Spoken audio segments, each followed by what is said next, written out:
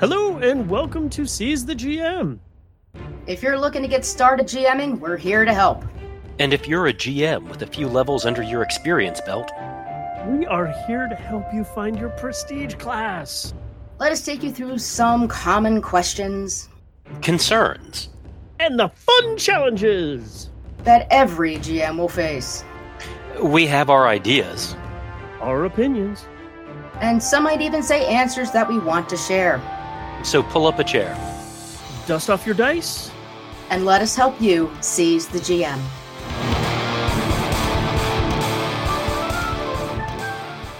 Hello, and welcome back to another episode of Seize the GM. Indeed, it's good to hear from you, or more to the point, it's good for you to hear from us no matter what Zen might sound like today. Right? I don't know, it was weird. It's all Zen's fault. All his fault. It usually is. Indeed. It's 118. If they've listened to this long, they likely know that when in doubt, we blame Zen. Yeah. It's just kind of how things go. But I'm cool with that. Because what are we doing today? Hey. Trying to take over the world? No. We do that every other night. Oh, you're right there, Brian. Instead, what we're going to do is we're going to do part 3 of Let's Build a Campaign. To catch you up, if you are just stepping into this episode, or if you had to take a bit of a break and delete a couple of gigabytes of pictures to make sure you could download this episode, here's your reminder. We're spending several episodes building a campaign. Themes, recurring settings, and today we're going to get to some of the main beats or kind of set pieces of that campaign. We opted for a sci-fi series or setting, a little more, a little closer to the Expanse or Dark Matter than Star Trek or Buck Rogers, and we kind of put together some locations last episode, 117. Click back, listen. We will pause and wait for you to catch up. And they're caught up. That now we're going to kind of populate with a couple of beats for the campaign. What are these? Well, I like to think of them kind of like turning points for parts of the campaign's arcs. In a movie, you've got the run-ins with the bosses. You've got TV shows, kind of mid-season finales or kind of big points, pivotal moments that can really change what's going on or be influenced through the characters. How do you guys think about these beats we're talking about tonight? Well, for me, they're the high points. All right, if you think about a movie, all right, and I'm going to use Star Wars because there's an actual graphic for this, and I am not kidding. But if you think about some of the real, we've done it before.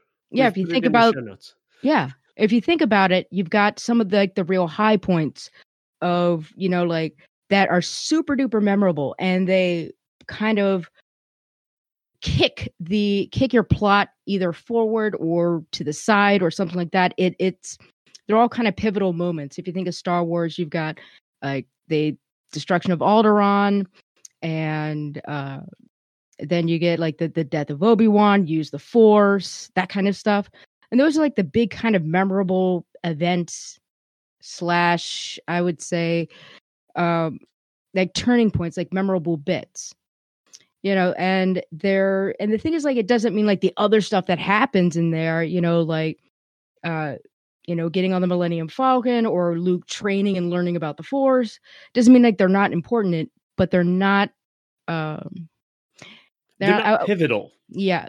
They're more character development, background, more understanding. It kind of broadens the world, broadens the characters, gives depth, insight. But they're not the excitement things. Or if you think about it, areas in tension and release cycle for horror, kind of like the big spook bits. Those are the kind of things that kind of give you insight in that one flash. And then during the calm time, you get to reflect on it. But during the reflection, you're starting to build up again. That tension build. Yeah. Mm-hmm. Yeah, it's kind of that's kind of how I've always looked at story beats is you have that tension that builds to this crescendo that occurs at these major beats. And when those major beats are done, you kind of have that falling off. Now it's not all the way down, because then that would just be, the climax. Story beats and like these major beats are not actually the climax of what you're shooting for. They're kind of like the building ramp to that point, whatever that point is. Mm-hmm. When you look at the structure, it's not all the way up to the climax and then denouement down. Right. Jagged foothills that build. Yeah, you have these spikes, and those spike points are where your major story beats occur. Mm-hmm. And the thing is that when you're thinking about it, is that the one thing that makes a story beat is that it's framed by less intensity, less less freneticism. It's the breather, so your players can kind of just like get into okay, we reflected on it's the cool adventure. Like anyone that's ever played a tabletop game and might be familiar with the idea of what they call war storying, where you describe some of the most crazy ass nutso things that you have done. That's a story beat that you're describing. Yeah. And the thing is, though, that those are super memorable, but the thing is, you also have to remember you got to get there. So it's important to just build them up. Bringing them out of the blue might work if it fits and is more like a horror, but the thing is, there does have to be kind of a logical progression. Right. Just an FYI. But if you're trying to get your mind around it, it's like if you've ever had your friends sitting around a table and telling about the most crazy crap they've ever pulled at a table, listen to what they're talking about. These are probably some of the story beats that they're describing. And I like for them to relate to the themes. And so I think all three of us each, kind of have two beats to discuss that play into one of the two themes, or maybe both, that we talked about in episode 116. Go back, re-listen, get caught up, make sure you know where we are. All right, good. And so I guess the best thing to do is maybe talk a little bit about the beats and trade off between the three of us as we kind of work through our ideas of things we would build towards in the campaign.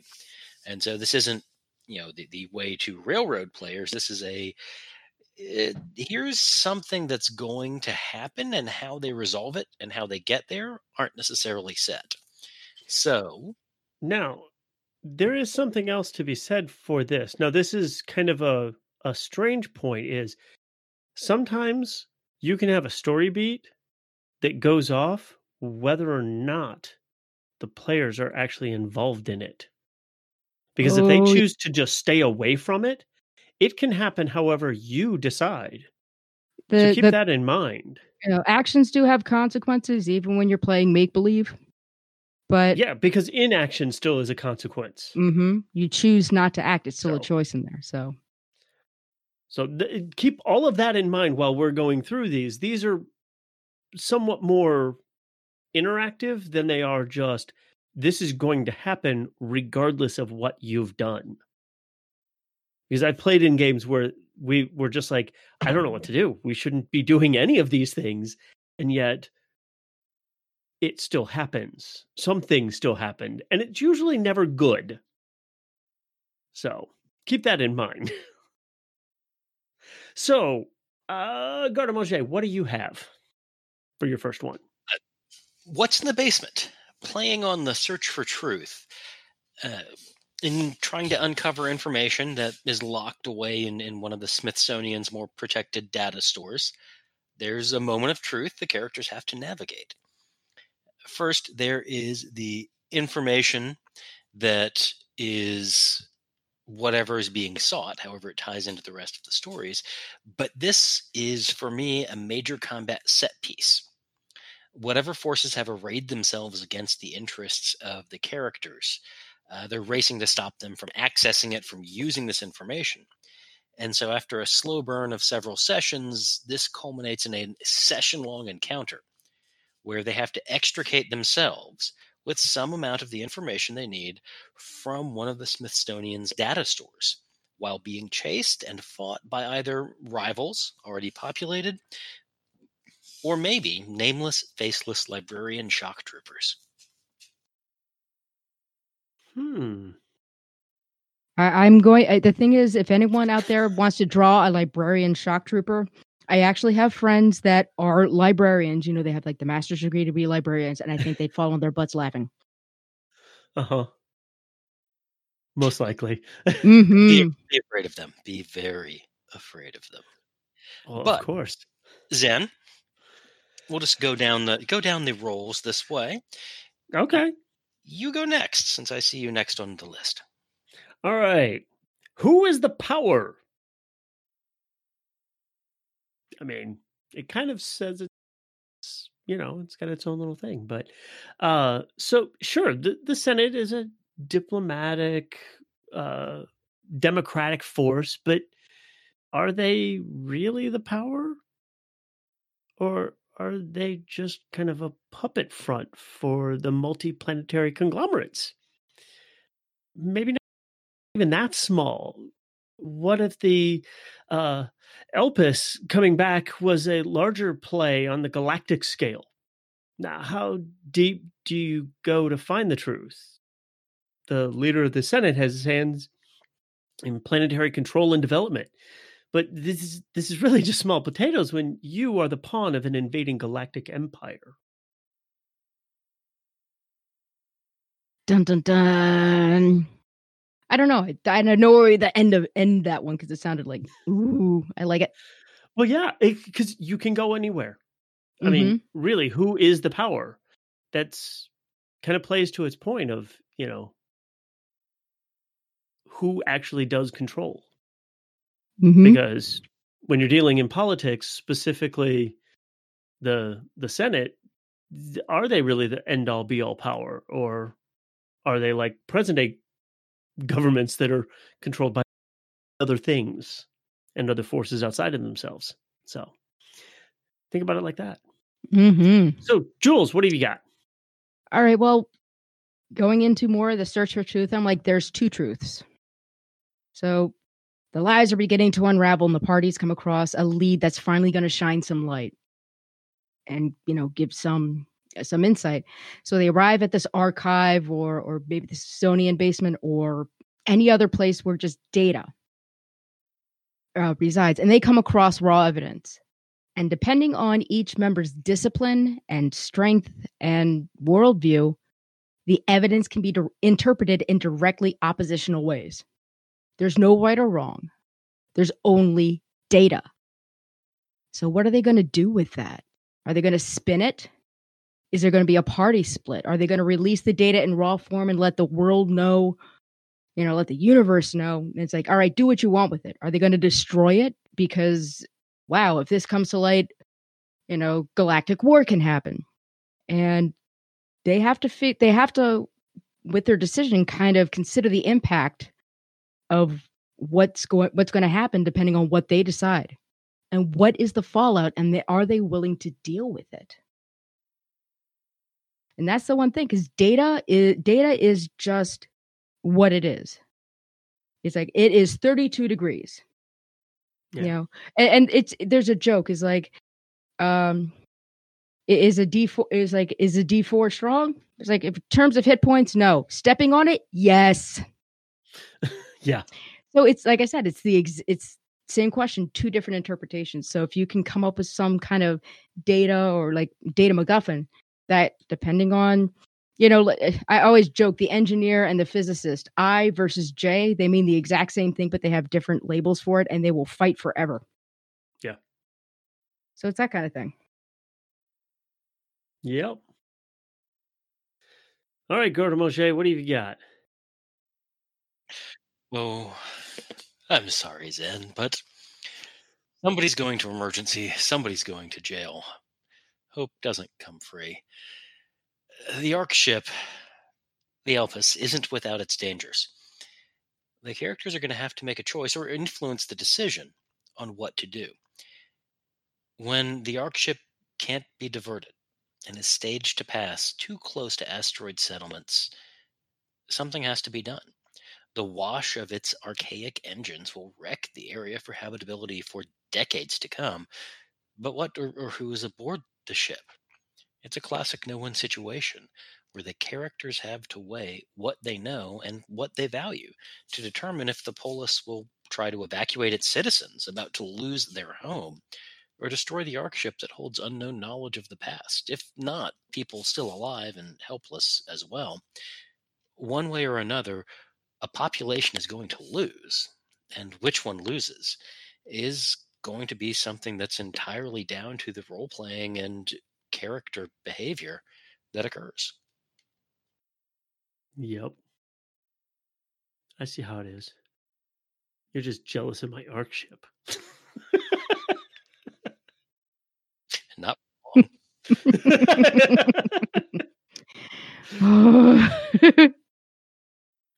All right.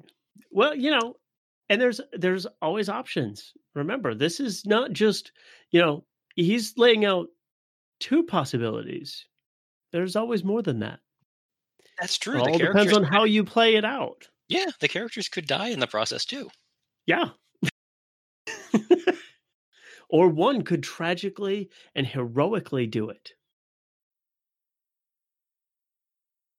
See? All kinds of fun choices. Mm-hmm. Zen, go. Beauty is in the eye of the beholder. The true beauty of Earth's natural landscapes has been lost at this point, as well as the digital backup, it seems, from the Smithsonian. Now, did they actually get lost, or did they just become unindexed? That's when you must dive into the digital domain of the Smithsonian to find the answers. What else do you find while in the system?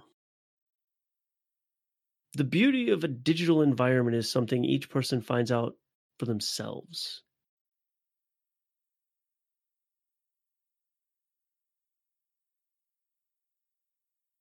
Wahaha. Now, I'm just thinking that's actually kind of poetry there, dude. I was just kind of like vibing on that. I love it. Well, I've always thought that it would be kind of, because you're battling maybe even the Smithsonian itself. Why did it lose those? Why did it unindex all of these lost VR representations of Earth? Or did they? Or did it? Or did someone? I mean, these are all the kinds of questions that you'll find if you start digging into this. Your invalid card catalog entry does nothing but alert the librarian shock troopers to your location. It might. And maybe they have their own, digital presence inside of the networks to keep you from finding those things out. So, I mean, and maybe something outside of the galaxy wants them lost and has figured out how to do it. So there's all kinds of options here, folks. That's the beauty of it. All right, Jules, what have you got? Fear is freedom. Subjugation is liberation. Contradiction is truth. Would you be willing to destroy utopia to offer hope? The populace is under some kind of doublethink, and setting them free would cause a full society collapse. And the freedom fighters, who have been striving tirelessly alongside you to liberate their people, are made aware of the far-reaching consequences. So, do you give hope to the clear-headed members of society and doom the brainwashed masses to panic and death? Or would you be willing to abandon your drive, goal, and principles and allow a tyrannical government to remain if it means saving billions of people? And would you be comfortable becoming the villain in order to do something heroic? Nice. Because think about it. Everyone is the hero of their own story. What if you're willing to actually play the villain in your own story? The villain is the hero of his own story. Mm-hmm. But what if you're consciously deciding, in my own story, I'm going to be playing the villain because I'm destroying. Mm-hmm. Yeah. Oh, yeah. That's good. Thank you. I like it. So that was kind of fun coming up with those, especially if you go through like all the kinds of stuff we like to play and watch, and kind of think about how they did that. So I love that. It's like, oh, cool. I get to, write that series in my own mind. Yeah. Well, and that's kind of what some of this is like, you can see that story beats, these could be, any of these could be multiple sessions as they build across all of them. I mean, some of them, the who's truly in power, that could end up being like more than just one adventure. Mm-hmm. Because all you could run. Yeah, all of these should come after multiple sessions. And maybe they resolve in one session, maybe a little less, maybe more, but all of these have things that should be kind of laid in place and kind of foreshadowed to get there. So yeah, that's what makes them a bigger beat than just a session, just a single challenge. Yeah. Yeah, because if it's something that can just be overcome in a single combat, then it's not really a story beat. It's just kind of a milestone in the climb to that actual beat more than anything. Because people like to have combats in their games usually. So. Yeah. And the one thing I'm just going to give a little bit of warning, I'm using bunny rabbit ears, is when these things happen, I want it to pay attention, take notes if you have to, about questions your players start talking about. It's like, well, what if we do X? Hey, have we thought about Y? Because that might give you some extra information, because they've set it up now. And the thing is, you can take that, the feedback that they're giving you, and when the next session happens, especially if they're mm-hmm. And the other thing is, like, with all, like, and it happens a lot of times with these big story beats, sometimes they do get analysis paralysis. So bringing up maybe a singular question that they posed that everyone was like, making that face, like, yeah, that's good. Bringing that up kind of as to kind of kickstart it, because when these do happen, you do run into the risk of full crash stop because of analysis paralysis. Just be warned. Yeah. Yeah, and if you end up having that be an issue, then try to dial it to a point where you're not giving them so many choices that they can't pick one, because the illusion of free will is still a sort of free will. Indeed. And sometimes that's what it takes to make certain points in a game work as well, is that illusion of free will. Because remember, it's a game, it still has boundaries and parameters, and it will go beyond some of those from time to time. So if it goes to a point where it's kind of getting past the point of what the game is capable of doing, either stop it or give them fewer choices rather than more choices. Because most people, when presented with a half a dozen choices, won't realize that there's only really one or two that really make a difference, because they'll be going down all these red herring paths looking for the answer when that's not really an option. So, and if you are one that likes to play in those ranges, that's fine, but realize that you may have players that become lost in it. And you try not to do that. Or who don't move towards conclusion of what you have put in motion. It may be a situation where what happens around them happens around them. And if they decide that they're not going to move towards or be involved in those kind of beats and plot elements, that's their choice if you've had that conversation, but you've got to be ready for that. And that's how to play a game. But we could, as always, go on and on and on. Wax poetic. And on. But instead, we are going to... Right. So instead, we're going to roll into our stat blocks. System neutral pieces that can be worked into an ongoing game or inspiration for your next big game event. Okay.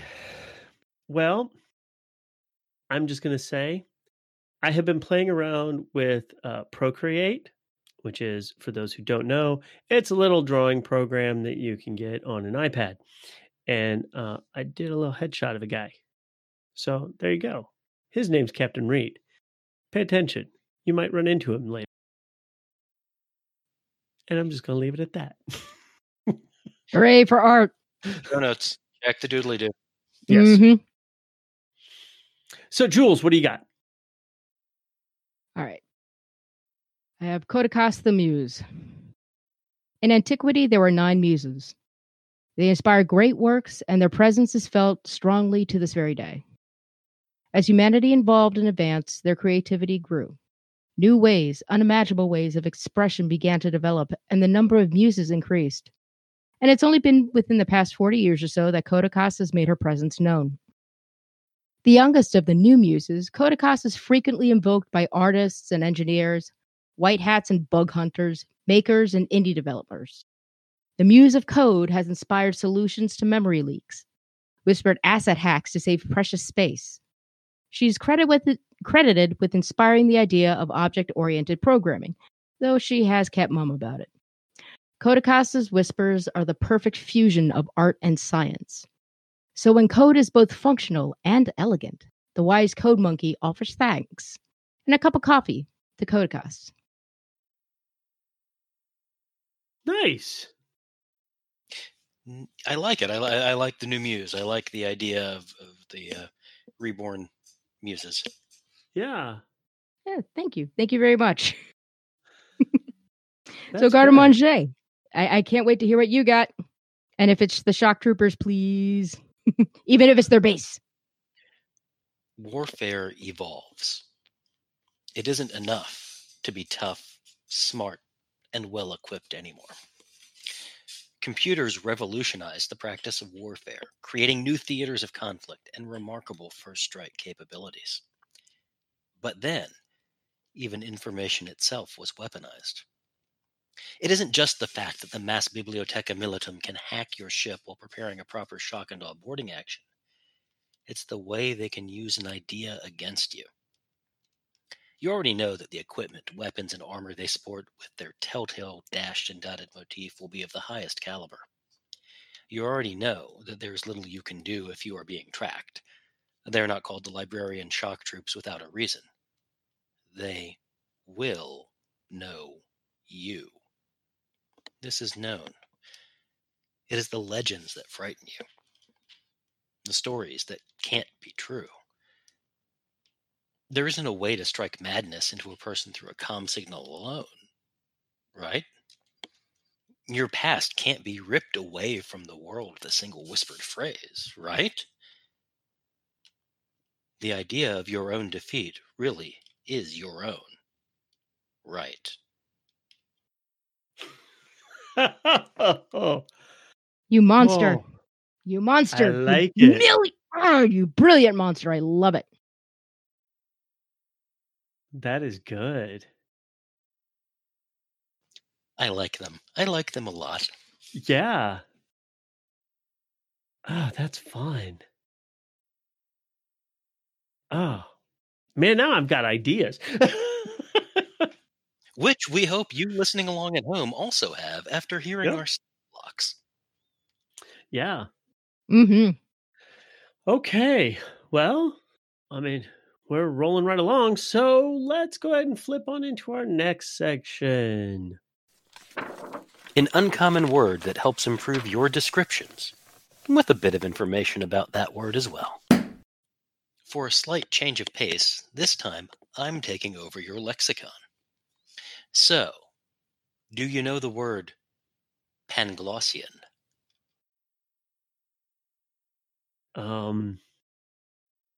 Is that when you widely gloss something? I felt bad because my first brain thing went to a pangolin, and I'm like, okay, is that a glossy pangolin picture? And then I'm like, I know that's not it. I really got to stop thinking about this stuff when I'm exhausted. Uh-huh. Yeah, pretty much. Educate us, Garde-Manger. Make us smart. Panglossian means marked by the view that all is for the best in this best of possible worlds. Excessively optimistic. Or in some of the modern parlance, you might think of it as a toxically positive atmosphere. The first known use was 1831, and it is from Candide by Voltaire, as Dr. Pangloss was the name of the main character's tutor, who was excessively optimistic, even in the face of every possible thing that could go wrong. If you have not read Candide, I recommend it. And so Panglossian came to refer to his everything is the best that it could be in this best of all possible worlds. And the name itself is believed to come from the Greek panglossia, garrulousness, wordiness, a certain amount of perhaps snarky glibness. And that is your new word for today. Nice. Cool. So the thing is, like, if you run across somebody that's just singing "Everything is awesome," run like hell. Yes. You should. You really should. Well, folks, let's go ahead and hit our closing remarks, because we're just chugging right along. Toot toot. Jules, go. All right. I came up, believe it or not, with a really just crazy over the top anime called Kill la Kill. And here's the thing that's absolutely bananas. Is like, you watch it, it's crazy.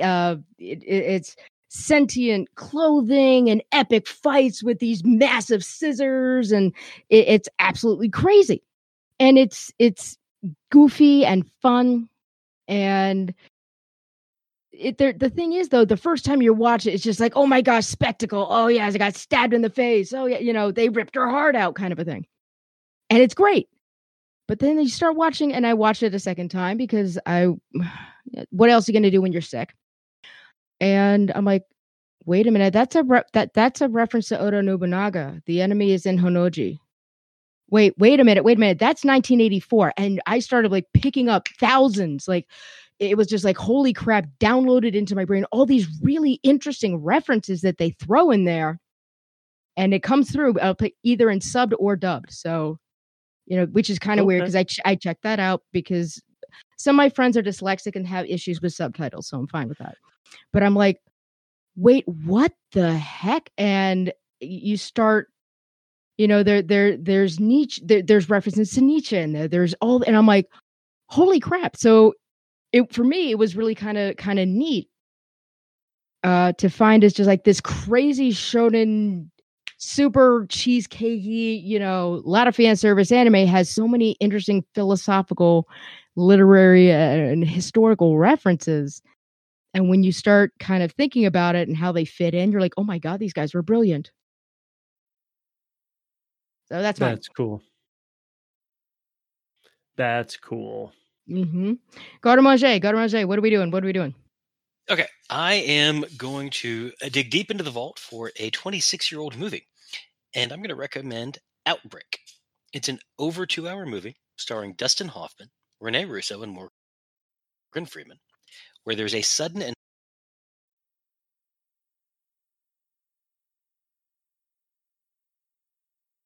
virulent disease outbreak when a smuggled monkey escapes customs.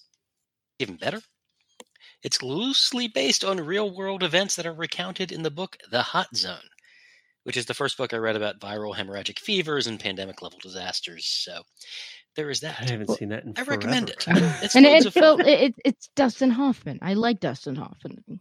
Well, yeah. The book The Hot Zone is honestly part of why people were terrified of Ebola in the 90s. And it's I firmly believe that some of the responses we've seen to a potential viral pandemic in the last year, well, potential actual viral pandemic in the last year, are from the hot zone not having been read by enough people in the previous 10 years. That I would believe. I remember reading it. I loved that book. I thought it was fascinating, and for me, I was thinking about, it's like, all right, because I was studying World War I at the time, like, ooh, the flu pandemic, and I'm reading that, and I'm like, ooh, yeah. So, Gardamage, thanks you for reminding of it. Indeed. All right, Zen, close. So you're not the only one digging far back. The X-Files. No, most people have probably seen it, or at least enough of it to know what it's about. So I just started rewatching it, because I'm drawing up ideas for a certain set of games, and so I was like, maybe the X-Files would work for this. So I started rewatching it, and it has tons of fun moments in it, but it also has those moments of WTF, mate. But it's still so enjoyable. It's on Hulu right now, and if you have the chance, just sit down and watch it. I mean, I know it's like 12 or 13 seasons, and but it's worth it. You should really check it out because it's fun. And the interesting thing is, this is going to sound silly and goofy, but there is a lot of ideas for tangential learning in there. Mm-hmm. Like they'll make and I'm like, I don't know what that is. And I remember then just going, it's like, okay, what the heck is this? And doing some research. I'm like, oh, what? Hey, Yeah. And now you have Wikipedia. Wikipedia didn't exist when this came out. So you had to actually go to the library and look stuff up. I mean, It was the early 90s. Mm-hmm. So, the internet didn't really, it existed, but not really existed. So, yeah. Other conversation for a different podcast about the nature of the internet in 1995. Let us discuss it. Not now. Not now. Maybe later. Maybe some other time. But yes. So guys, next time we will be talking about the culminations of what things lurk in the end of your campaign. In the meantime, roll some dice. Have some fun. Play some games. And find the social medias. Indeed. Like, share, review. All of the stuff that we'll ask you to do. We're easy to find, but still. Yep. Next time, here on Seize the GM. Have a good one. Thanks for checking in. It was a blast sharing our thoughts and ideas on our topic. We hope that you had a great time with us and could hardly wait to share the next show. In the meantime, let us know how you handled this topic in your own games. You can find us on most social media platforms, especially Twitter, Facebook, and Instagram. And if you want to follow us, search for Seize the GM. And if you just want to follow one of us, search for our names on the social media platform of your choice, or go to seizethegm.com for convenient links. Seize the GM is released under a Creative Commons Attribution, Non-Commercial, Share-alike 4.0 International License. All copyrighted material referenced herein are held by their respective owners. No infringement intended and no claim of ownership is intended. Once again, thanks to you, our listeners. We hope you gained some ideas for your ongoing games. Or the inspiration to run your first. Now get out there and play some games. Roll some dice. Be safe, and you'll hear from us again soon.